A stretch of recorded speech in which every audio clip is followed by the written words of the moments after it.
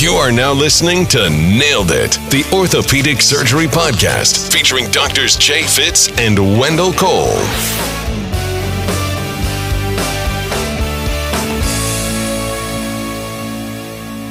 Dr. Yankee, welcome to the Nailed It Ortho Podcast. We are glad to have you on and excited to talk about today's topic. So welcome to the podcast.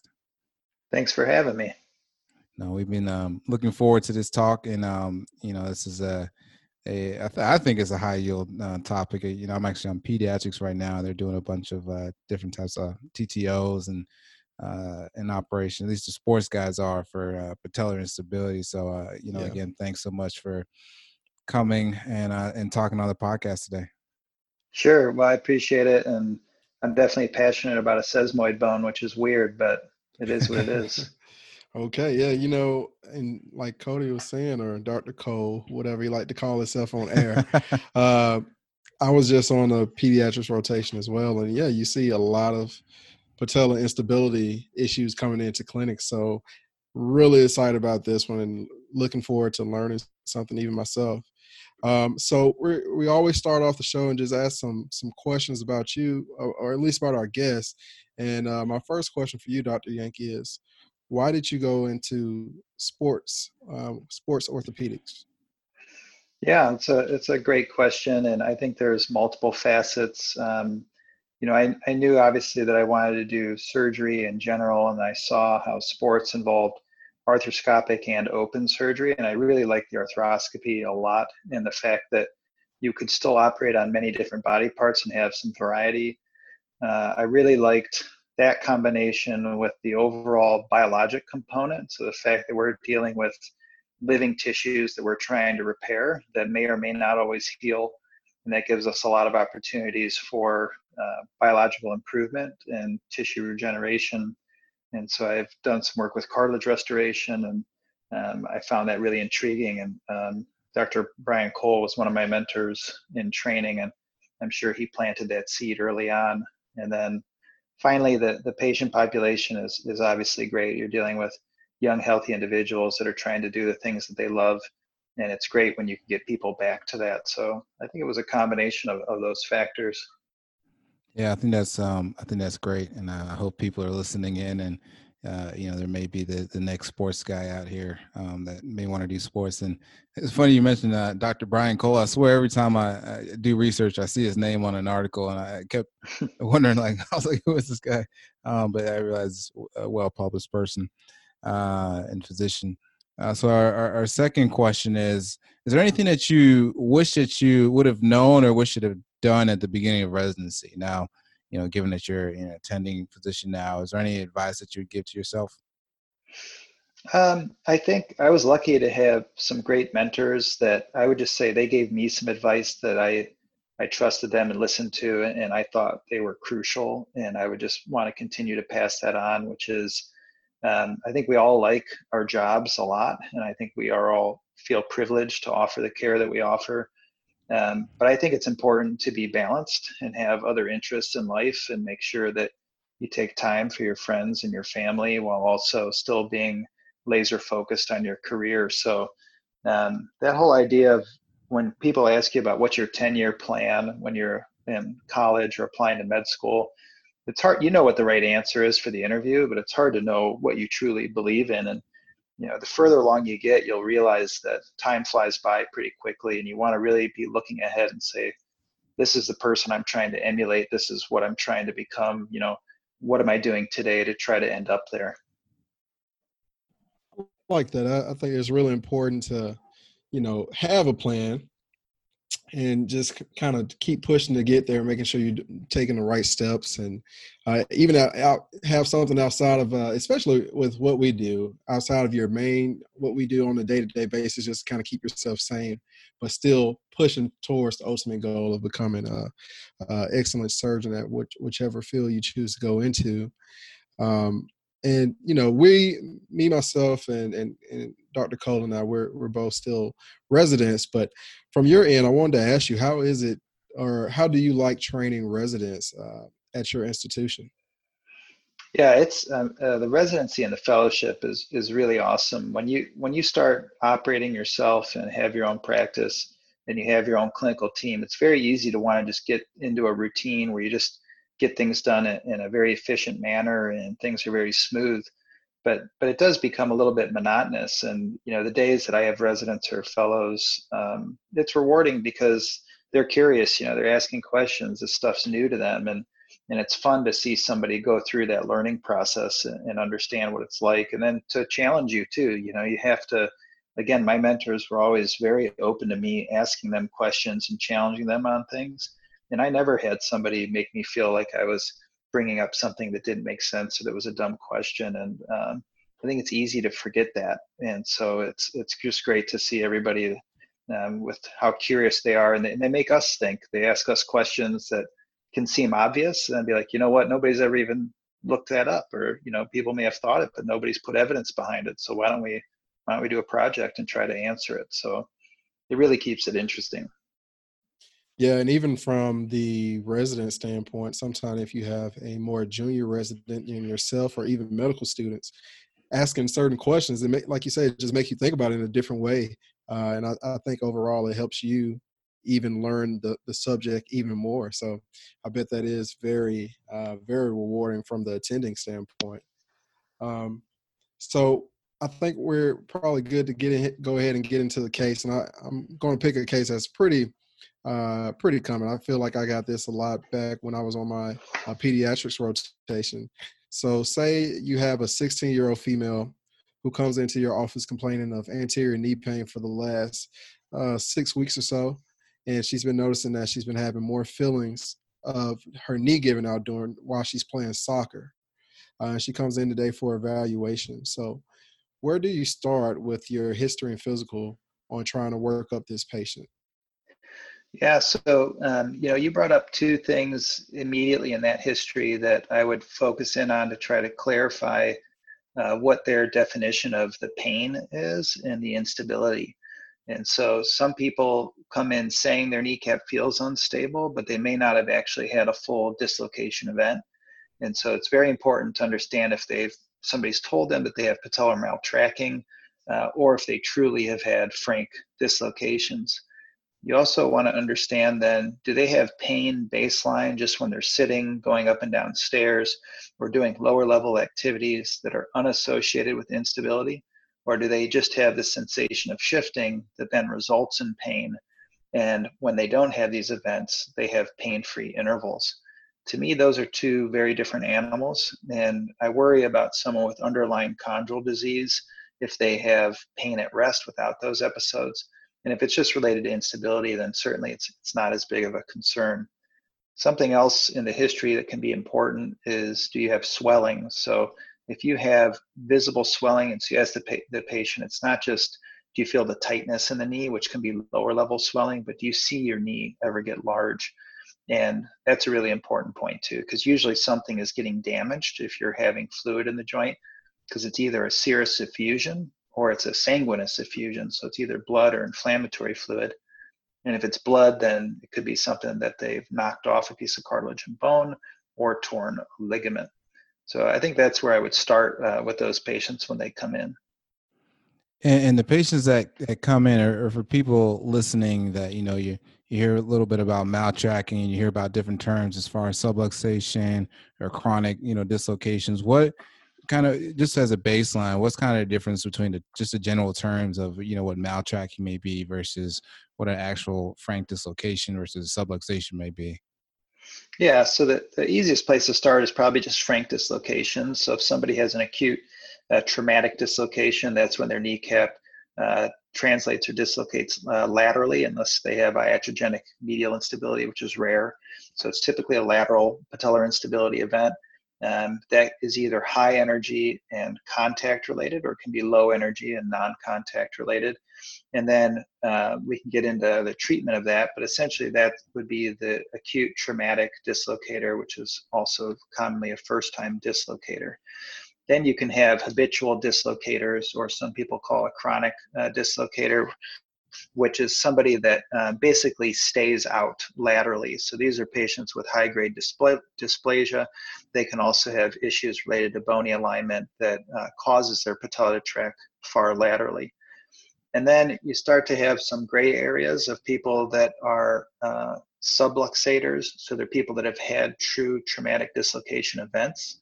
And then they feel the sensation of the joint starting to come out, but the patella never fully comes out, just subluxes, and they can modify their activity to stop that event from becoming another full dislocation. And then I would say patellofemoral maltracking is a term that probably gets overused a little bit, just like patellofemoral chondromalacia. Sometimes that can end up being a little bit of a wastebasket diagnosis. But basically, if you see people that have anterior knee pain that's non-structural in nature, they've never had true dislocation before, they don't get swelling, and you see that they have some other osseous abnormalities like miserable malalignment where they have femoral aneurysm, tibial torsion, and you know that there's a large lateral force vector on that patella, then that's somebody that probably does have true patellar maltracking that's causing pain. Okay.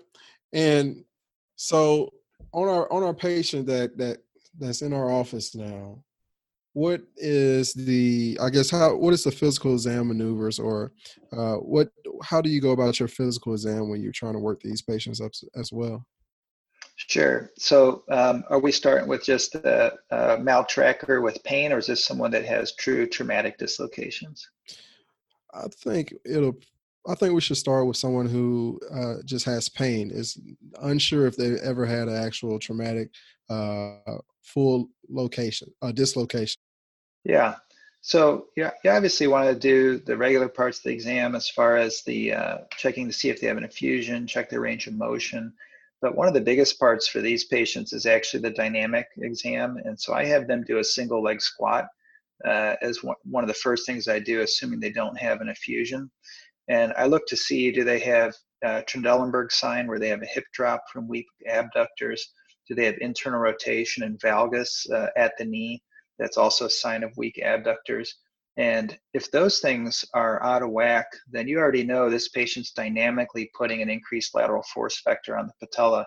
So we talk about the Q angle, which is a clinical measurement from the ASIS to the patella to the tibial tubercle.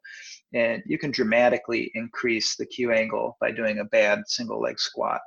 And when people are doing two-legged squats, they look good, but a lot of times if you're cutting or pivoting, you're on a single leg. And so usually you'll accentuate those findings. So that's a huge part of that exam. The rest of the exam is really less important, and it has more to do with ruling out other pathologies. So we'll check patellar translation to make sure they don't seem like they have any chance of true instability events. We'll look at the overall tracking and J sign. We'll check their hip rotation while they're supine and prone to check internal external rotation. Check tibial torsion with the knee flexed at 90 degrees and the foot, or the ankle rather, in neutral. And just check the other ligamentous exam just to make sure that those aren't an issue. But most of these patients with patellofemoral pain have a very benign exam. And one final component is I do use patellofemoral grind quite a bit just to see if they have crepitus there or if that reproduces their pain. Usually that should be a very smooth exam where you push the patella down into the femur and then distalize it to have it engage in the trochlea. And a lot of times the patient will make a face, but you just ask them, does that feel weird or does it hurt? And a lot of times they'll say it just feels weird or awkward, which is a normal exam. And what is that J sign? Can you kind of describe what that is, and I guess what would you see? Yeah, so probably the easiest way to see the J sign is if you just have the patient sitting at the table with their legs bent over the side, so like they're sitting in a chair almost. And then you have them activate their quad to extend their leg from 90 degrees into full extension. And depending on the patient's body habit, sometimes it can be hard to watch, but you're watching to see the patella as it goes from being engaged in the trochlea to disengaging the trochlea, how far laterally the patella moves.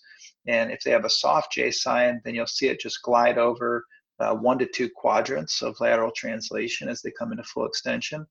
And what's really important, or is more abnormal, is if they have an aggressive or abrupt or jumping J sign, where as they go from full extension, the patella is sitting slightly lateral, They start to flex, it stays relatively lateral, and all of a sudden it hops over and makes a pretty aggressive move and then gets into the groove into later flexion.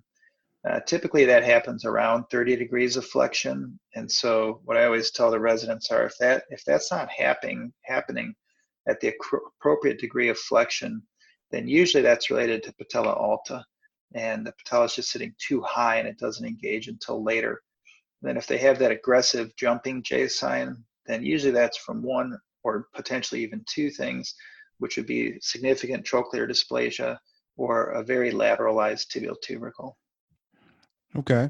Now, what if you have the patient that has, that traumatic dislocating event, that you see on TV, when the soccer players, they have, for example, those like patellar dislocations. What is the physical exam like for those type of patients, and like what are differences? Yeah. So for these patients, if they come to you acutely, obviously you're a little bit more limited in what you can accomplish in the office. But probably the main thing is I even see fellows get tripped up with this sometimes. You want to make sure that you really do a good exam on patellar translation and ACL and allotment on these patients, because you can easily get fooled. Patients can literally say the words, "I saw my kneecap pop out to the side and pop back into place," and they actually tore their ACL. So it's kind of unbelievable that someone can, two people I can think of have come into the office saying that. And you're obviously going to get an MRI and verify it, but the main thing acutely is just to see, do they have a large effusion? What is their story? And in those patients, to be honest with you, I'm going pretty much straight to an MRI. The reason you want to MRI somebody that has a traumatic effusion is not only to confirm the diagnosis and make sure that you're not missing something like an ACL tear instead of patellar instability, but the rate of missing an osteochondral fragment that they've knocked off is relatively high on X-ray.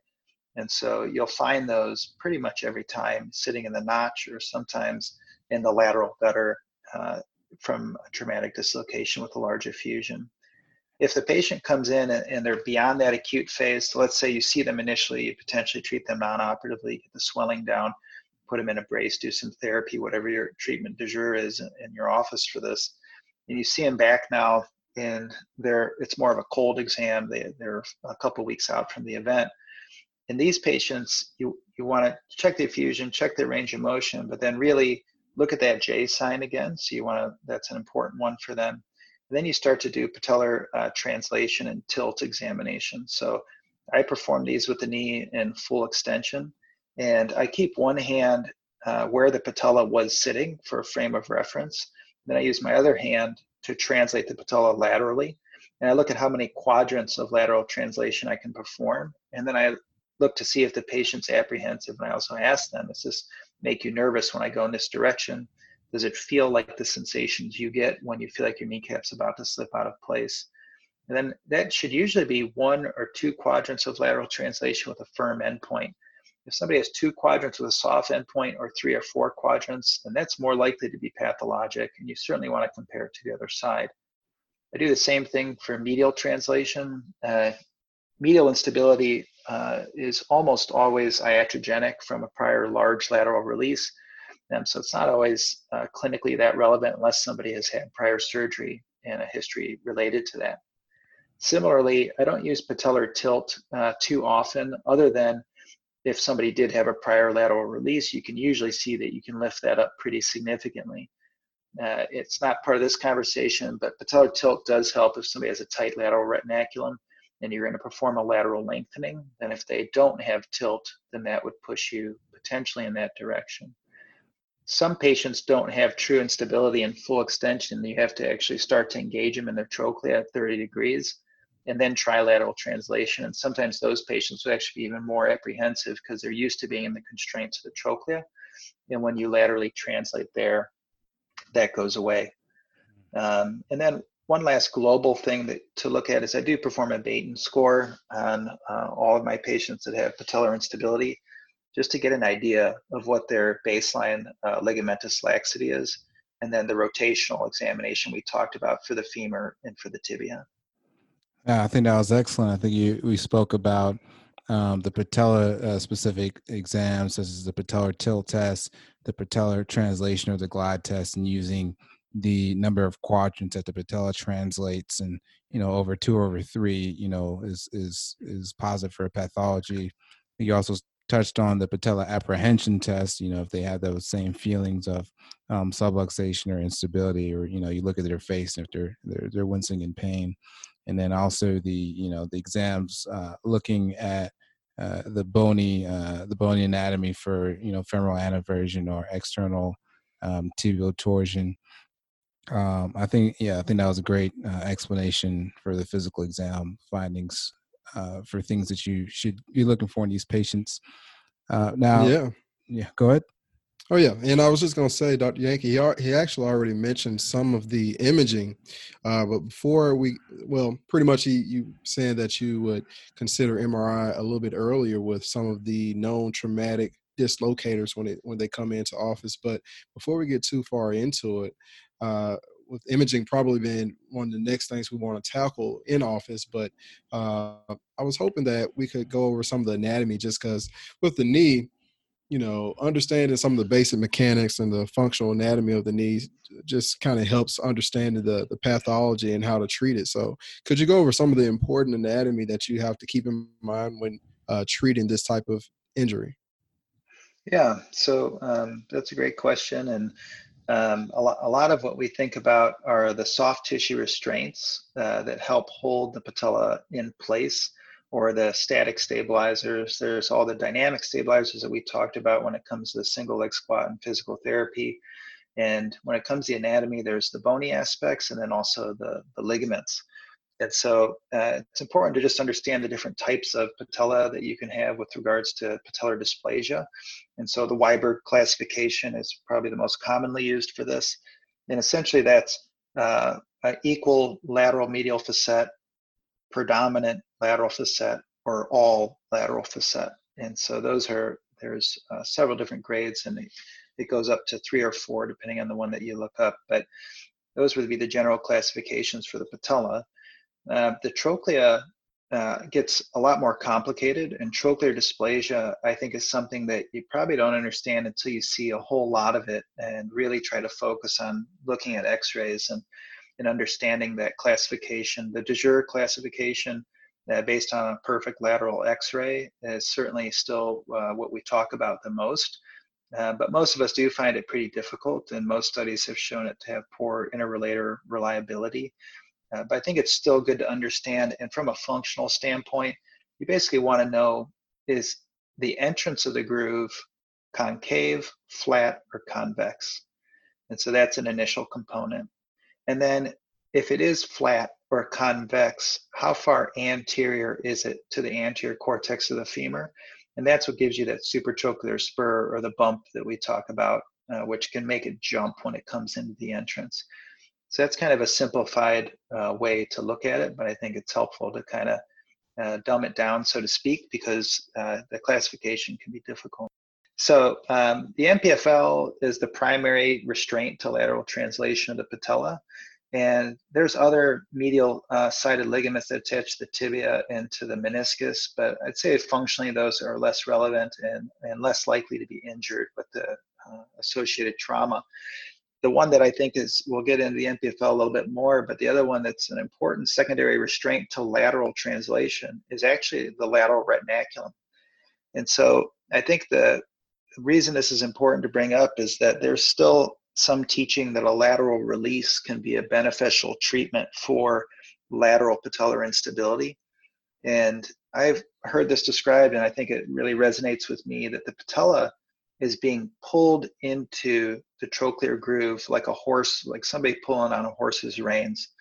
And if a horse is pulling too far to the left and you want to correct it by bringing it to the right, you don't let go of the left rein and then pull on the right rein, because if it pulls too far to the right, you can't control it anymore and bring it back over to center. So it's really about balancing the two. And when you let go of the lateral release rein and the lateral reins and perform a lateral release, you actually increase their ability to dislocate laterally. So I think that's just an important topic to understand.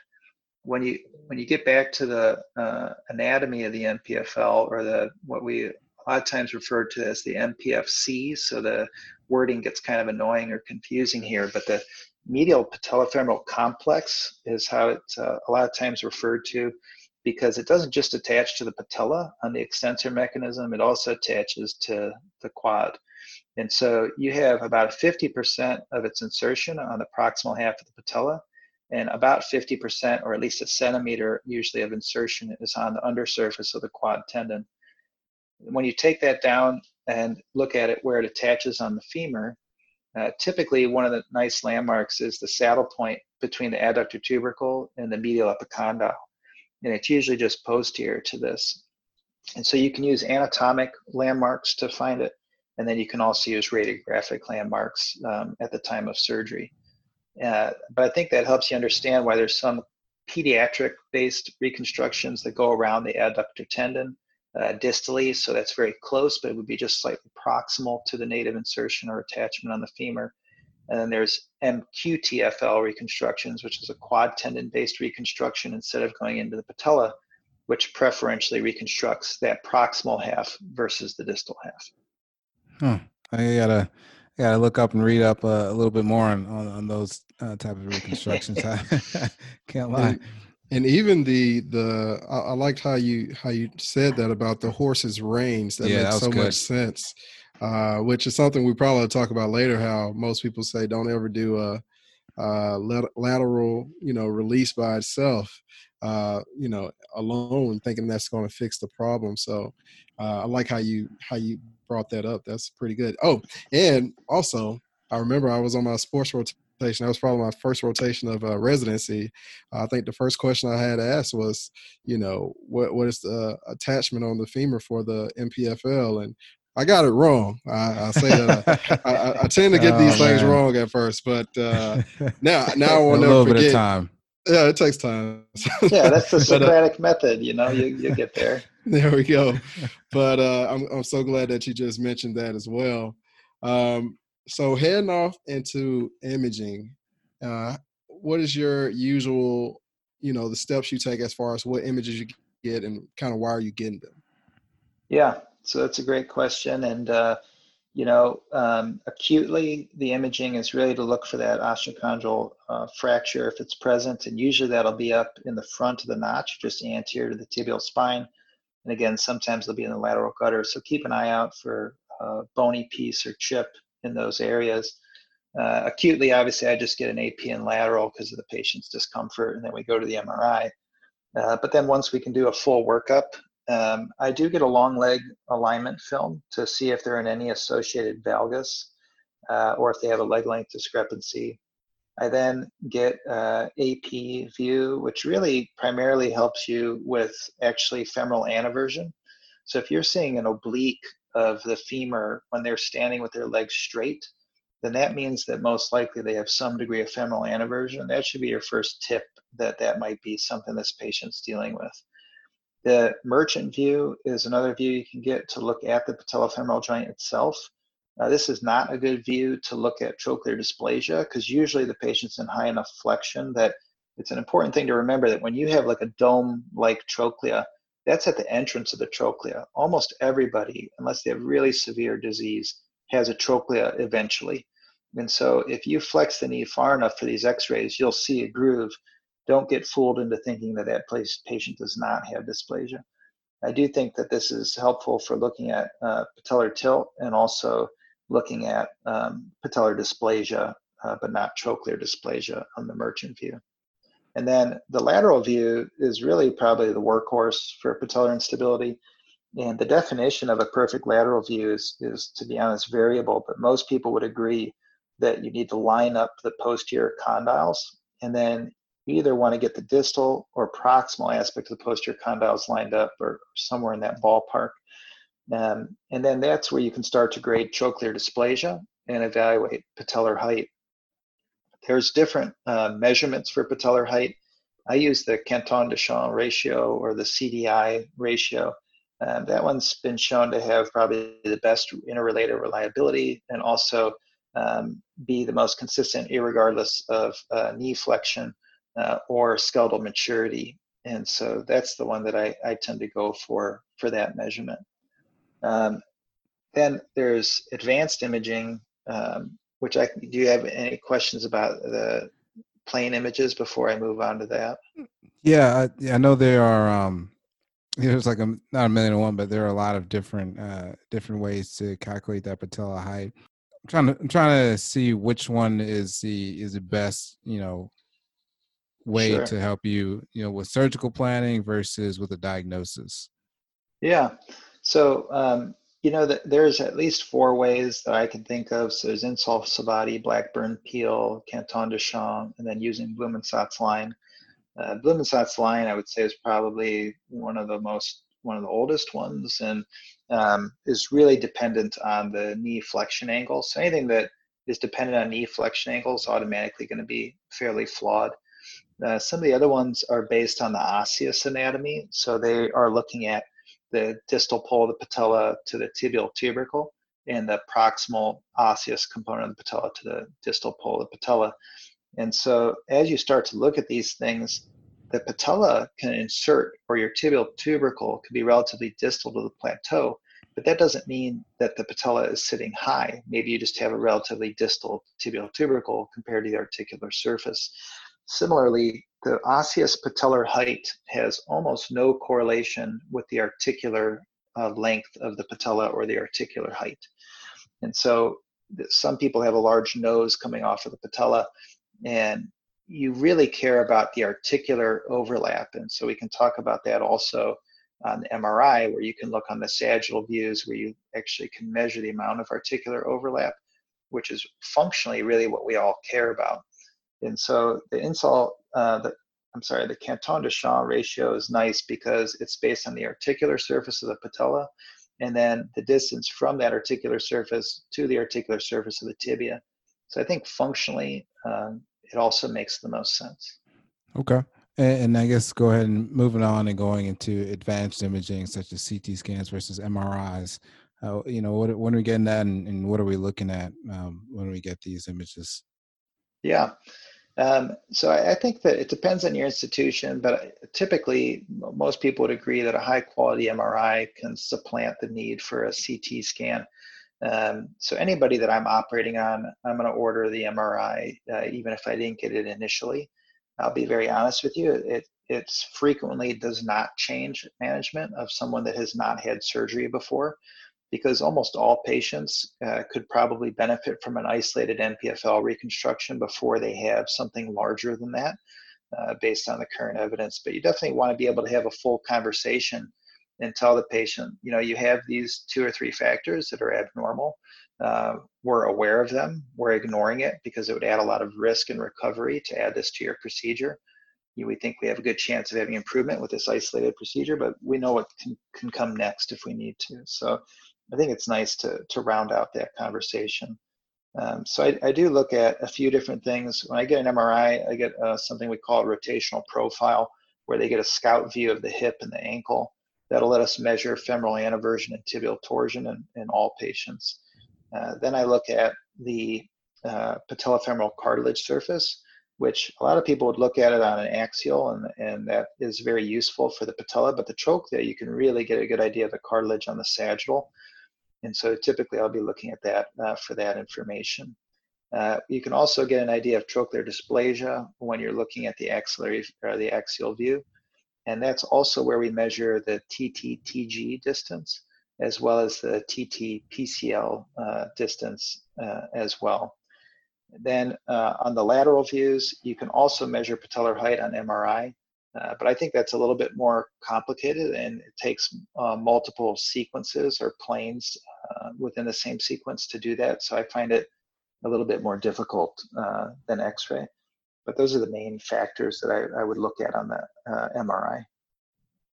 Okay. All right. That's good to know.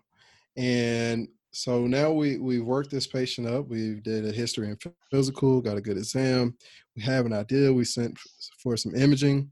We considered radiographs versus MRI, possibly CT. Now thinking of treatment, where do we go from here? We can even start with non-operative treatment. Who gets that, and what does that consist of? Yeah. As surgeons usually do, we build a lot of evidence around our operative treatment algorithm. We have okay evidence for our non-operative treatment algorithm, but it's not great.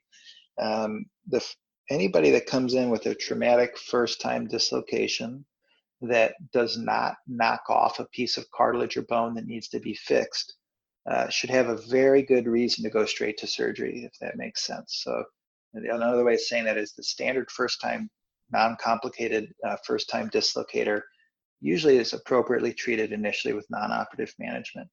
Now, as we learn more and more, that's getting challenged, and we're getting a little bit more surgically aggressive. But I think it's always a fair thing to say that non-operative is correct. If somebody knocks off a piece of bone that's big enough to fix, then those are the patients that you should probably go straight to surgery for. When you perform non-operative management, one thing is very clear: we do not immobilize people anymore. So we want to work on getting their motion immediately after they've had their dislocation. And whether that's doing an aspiration to get their effusion down, or just ice and an anti-inflammatory, starting some early physical therapy or an acute knee prehabilitation program. And then I do use a patellar stabilizing brace for 6 weeks. There is no evidence behind any patellar stabilizing brace or patellar taping in the first 6 weeks after. So that's an anecdotal recommendation. And then it's an important point to have the conversation with the patient of, are you high risk or not of having this happen again? Because that might push you, if it's an out of season athlete that's playing a contact sport that has many other risk factors, then maybe there's a chance you take that person to surgery for that reason. But the redislocation rate is, depending on the patient, can range from 10% to 60%. So it's really very variable. So that's what I would say for the non-operative treatment. If you guys have any thoughts on that. Yeah. So is there ever is there a role for knee? One is for knee aspiration acutely to help with pain from the hemarthrosis. Do you typically do that in the clinic, or do you just tell them ice it, elevate it, and then continue just with range of motion? Yeah, I'll base it on how far out they are from their injury. So if they came in and they've acutely injured it and they have a huge effusion, I usually do offer them that aspiration. It's usually going to be a hemarthrosis at that point. It decreases the chance they're going to have a clot that they have to work through in there. And a hemarthrosis is also toxic to the cartilage. People that have recurrent, like hemophiliacs or sickle cell patients, can have bleeding into the joint, and that's actually causes early onset arthritis. So I think evacuating that's helpful all around, and I'm not particularly concerned about the infection risk there because that's very rare. If they happen to come in and it's already 2 weeks out and they say it's already coming down significantly, then I may just let that person ride. So I guess our next step is, say we had this patient, they had their acute episode, you sent them to rehab for the first part. They got a little bit better, but now they come back to clinic saying that they felt like their knee is dislocated twice out since the first time. What are you thinking about for surgery, and how do you go about what surgical procedure that you're going to do for these patients? Yeah, so that's a great question, and that gets into what I think is the most important part of this problem, or how we approach this problem. And this is where you probably see the most differences in people's approach. And so I try to put together first just a clinical picture like you painted, which is, I think, a very clear patient that has recurrent episodic patellar instability that would need to be stabilized. So if we make that assumption that that's where this person's at, then we start to develop a rank order algorithm of all the different things that can put them at risk, and specifically things that I can fix. And so we have modifiable and non-modifiable risk factors. If their Baton score is high and their age is low, those are risk factors for redislocation, but they're not modifiable. So I like to focus on what we can actually address. And so the main measurements that I look at for that are the CDI that we talked about, the TTTG, the TTPCL, and their J sign, which is also correlated with their amount of dysplasia. I feel like through those measurements, we can pretty much get an idea of all the things that could exist for a patient. Everybody has different cutoffs for what's abnormal. And what I like to say is that I have cutoffs for things that will draw my attention, And then once they're in that category, I look to see how many things are in that category and then pick and choose what I'm going to treat. And so for patella alta, if the CDI is not 1.2 or higher, I don't even care about it anymore. So I'll ignore that as normal. That doesn't mean I correct everybody that's above 1.2, because actually I frequently do not, but it's on my radar. If their TTTG distance is greater than 17, then for me, that's on my radar. And if their TTPCL is greater than 20 to 25, more likely, then that's on the radar. I look at valgus greater than 7 degrees, femoral anaversion greater than about 20 to 25 degrees, and a J sign that is a jumping J sign. Those are things that I would want to pay attention to. If they don't have any of those factors, then that patient's going to be best served with whatever version of an MPFL you feel comfortable with and you feel like you can accomplish successfully in the operating room. And if somebody is not otherwise high risk, then I don't think you need to add the other procedures on just because of one of those factors being abnormal. I may have to go back and listen to that again to to figure out exactly what you're saying. It's a little alphabet soup. And can you explain again what the CDI is and how to get that? Yeah, so that was that Canton-Deschamps ratio that we were talking about with regards to patellar height. And so, the higher that is, and the more patella alta they have, the longer your ligament has to work before the patella gets into the groove. And so we talk about distalizing the tibial tubercle when that's very high, so that the MPFL doesn't have to have such a large working length associated with it. I see. Okay. So when considering fixing the MPFL, can you explain the difference between primary repair versus reconstruction and kind of what your thoughts are on doing those? Yeah, it's a great question, and I think you'll get different opinions depending on who you ask. Again, I'll start with what I think is the easier answer. I think most of us would say at this stage of the game that if you have a recurrent episodic dislocator, that they're again best served with a formal MPFL reconstruction. It's been shown in those patients that a medial reefing or repair, if you want to call it that, is likely to stretch out again and is not as predictable of a surgery. I think the situation where a repair and a reconstruction are vying for attention at this point is the first time dislocator, where you're forced into surgery because they knocked off a piece of cartilage and bone. And now you also feel like you want to stabilize that patient.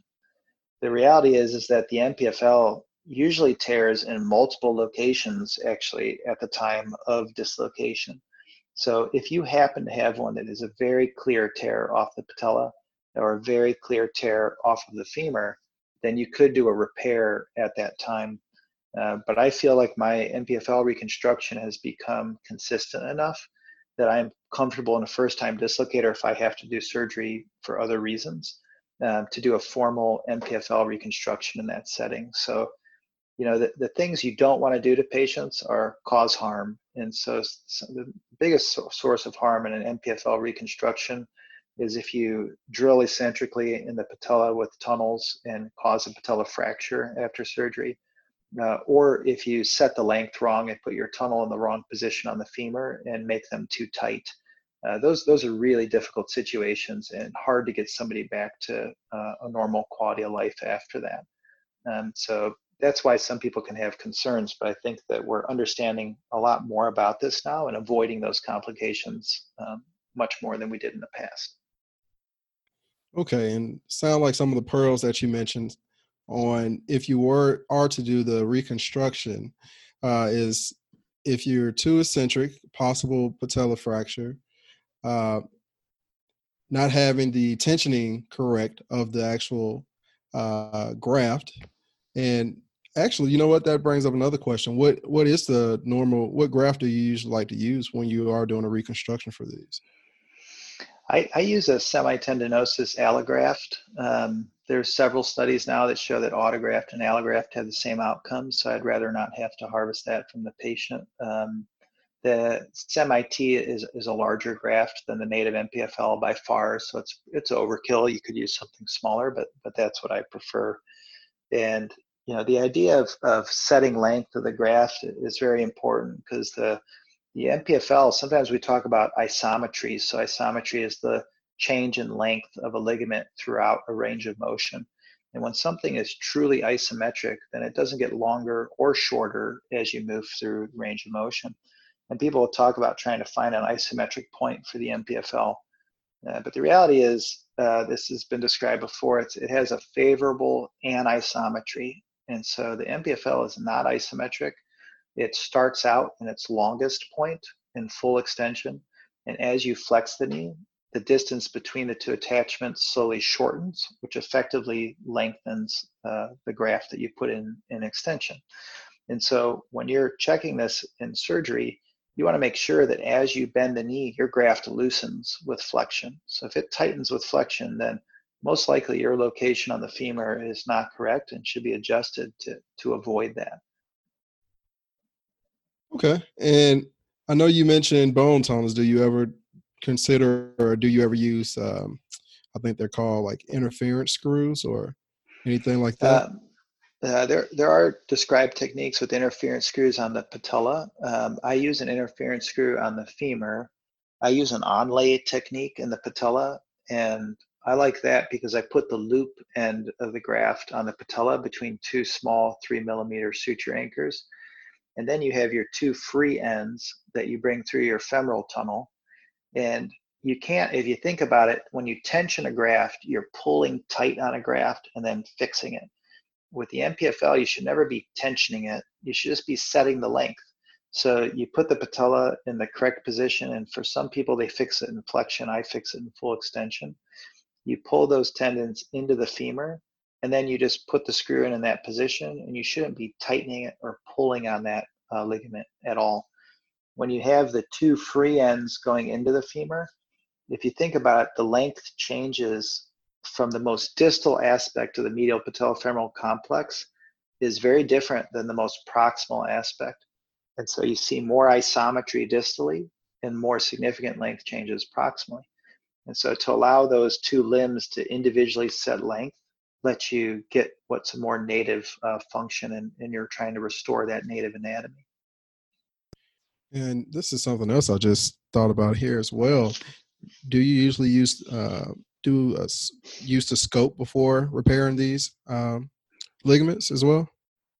I do, yeah. I routinely do that, mainly to survey the cartilage surfaces and just make sure I'm not missing out on some chondral damage from their prior dislocations. And if I know they have a piece that's loose, that's actually how I'll find the piece and remove it before we do an open repair, because sometimes they can be hard to fish out once you open the joint. Yeah, I know there's a lot of different ways to do this type of repair, and I have a couple of attendants at the same institution who do them completely different. So it's good to hear your point of view on things.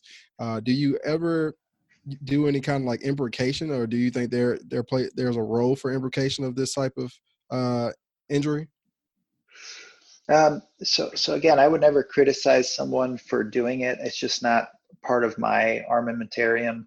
I don't feel like I have the control to figure out how tight to make that. How much should I imbricate it? Is this a ligament that tore off the femur initially, and now I'm tightening it up on the patellar side? What are the abilities of that to stretch out? So I think that it gets back to what you were saying about you'll see a lot of different things from different surgeons. The most important thing you do not want somebody doing is something they're not comfortable with, or something where they're potentially causing that over constraint and over tightening somebody medially. So you will see it. I think there's a lot of ways to get it right, especially when it comes to different forms of reconstructions. But I will say that I very rarely perform a medial imbrication or repair in my practice.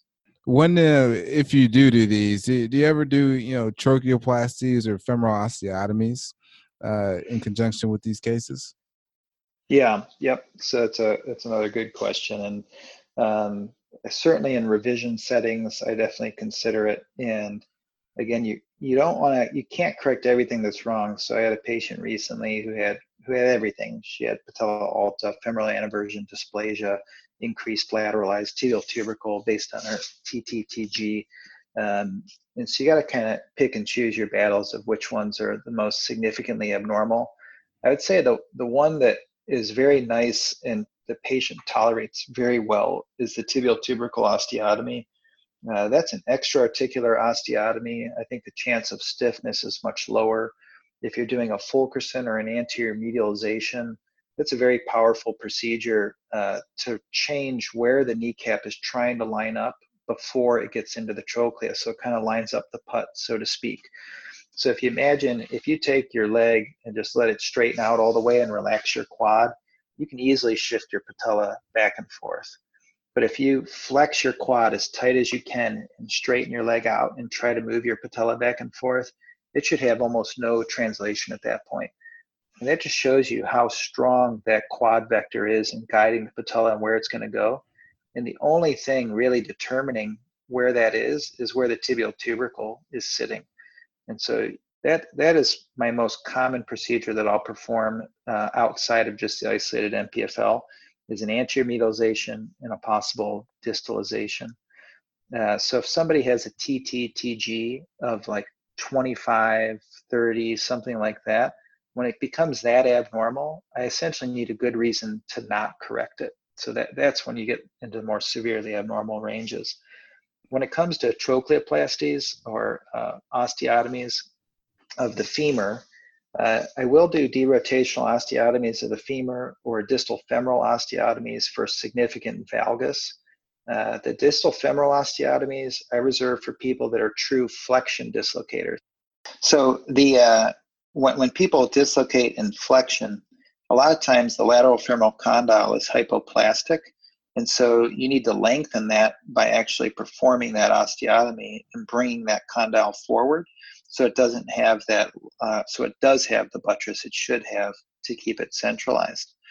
The derotational femoral osteotomy is very helpful for patients with miserable malalignment, but you have to remember, if you're going to fix that, usually you have to derotate their tibia also. And then finally, the trochleoplasty is something that has become much more popular. And there's two main types of trochleoplasties. There's an entrance trochleoplasty or a bumpectomy, where you're just smoothing out the transition point coming into the trochlea. And then there's a groove deepening trochleoplasty, where you're actually removing bone behind that dome-shaped trochlea and then either plastically deforming it or cracking it and breaking it and creating that new groove. For me, if a patient doesn't have a supratrochlear spur greater than 5 millimeters, or they don't have a jumping J sign where they're entering into the groove, then I don't really care how much dysplasia they have. If they don't have something in those two categories, I'm not going to touch it. And I do feel like a lot of patients can benefit from an entrance trochleoplasty, where you're just trimming down that proximal aspect that's proud to make a smoother transition, as opposed to the formal groove deepening, which does have a harder recovery and slightly more risk associated with it. Nice. I think that was excellent. And since you just mentioned recovery, we'll just take a quick second just to talk about post-operatively. Do you have a protocol that is typically the same for if you do like an MPFL reconstruction versus a TTO? Like, do you typically have them weight bears tolerated in a hinged knee brace, and what's kind of your post-op protocol? Yeah, I do use a hinged knee brace for everyone for 6 weeks, just in case they have quad inactivation and I don't want them to fall and fracture their kneecap or their tubercle if we fixed that.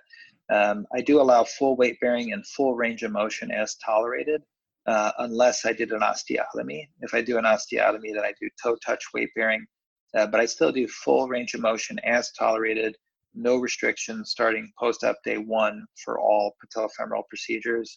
Even if it's a TTO, bipolar patellar OA graft and an MPFL, there's still going to be full motion.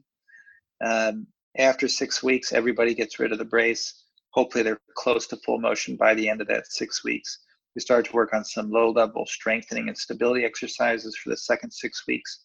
Once you get to 3 to 4 months, as long as they didn't have a cartilage transplant, we'll start adding in impact activities, getting back to hopefully full running and sprinting by 4 months, and then potentially cutting and pivoting at that time, with hopefully the longest term recovery being about 6 months and return to full activity. And I don't typically recommend a brace post-operatively then long term, or any formal restrictions.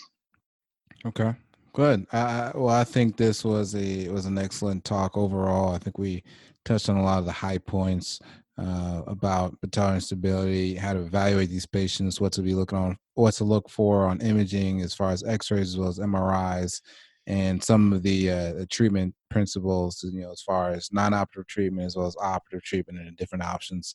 So, Dr. Yankey, I think this was an excellent talk, an excellent episode. I hope the listeners enjoyed this a bunch. And, we always just want to say thank you for coming on the podcast and talking about this topic. And if there's any last words that you think the listeners should take home about patellar instability. Yeah, well, first of all, I just want to say thanks for having me on.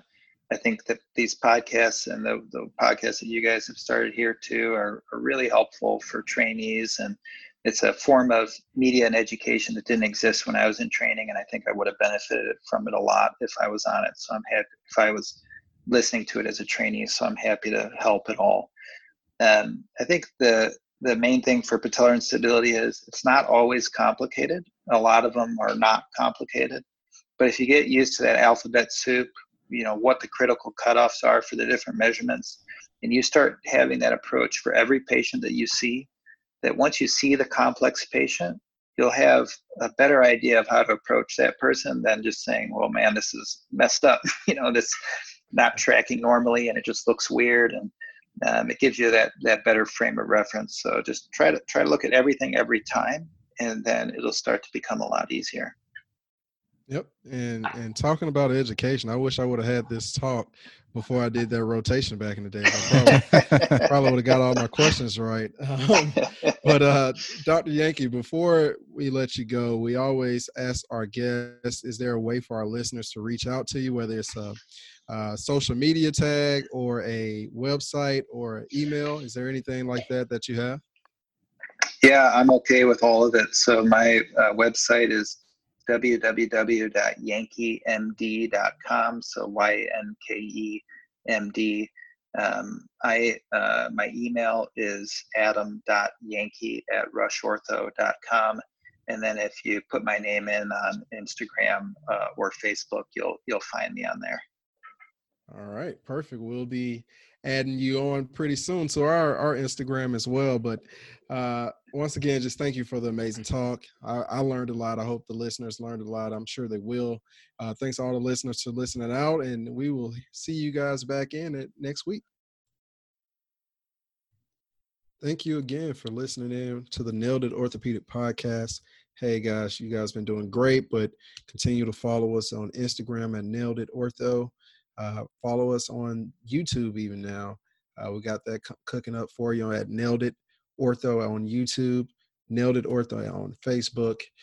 Keep leaving comments, keep sending emails, and just thank you guys for all that you're doing. And we'll see you guys back next week.